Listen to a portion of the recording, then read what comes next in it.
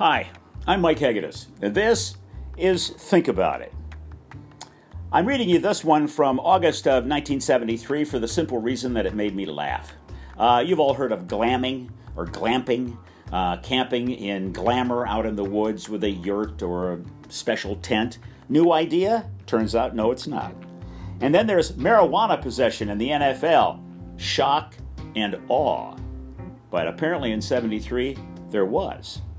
All right, here we go. Back to August the 24th, 1973. We'll think about it.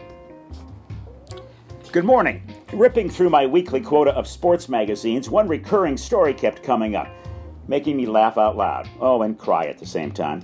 Reportedly, a company named High Rise Campusites, Inc., is trying to raise enough money, about $4 million, to build a big building in downtown New Orleans somewhere. For, guess what? Gambling? Meat locker? Recruiting facilities for the New Orleans Saints prospects for 1976? None of these. It's worse. They want to build a huge building for camping.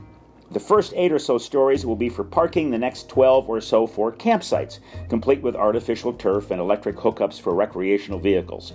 There will be a pool, a la lake settings, on the roof, with a representative of the company saying that people don't like the, quote, woodsy bit anymore. They want to, quote, rough it in the comfort of the city.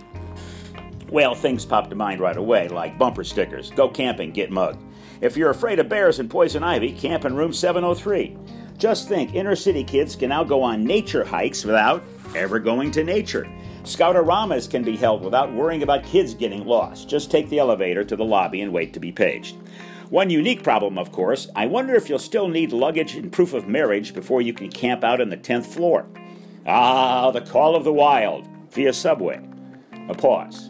Then we'll be back. Weekend notes. First, the Broncos take on San Francisco on Sunday. Steve Ramsey's starting. Think about it. A listener from Denver called and said that reports have it that if the final 2 home exhibition games for Denver are sold out before game time, we'll be able to see them right here in this state. Oh, joy.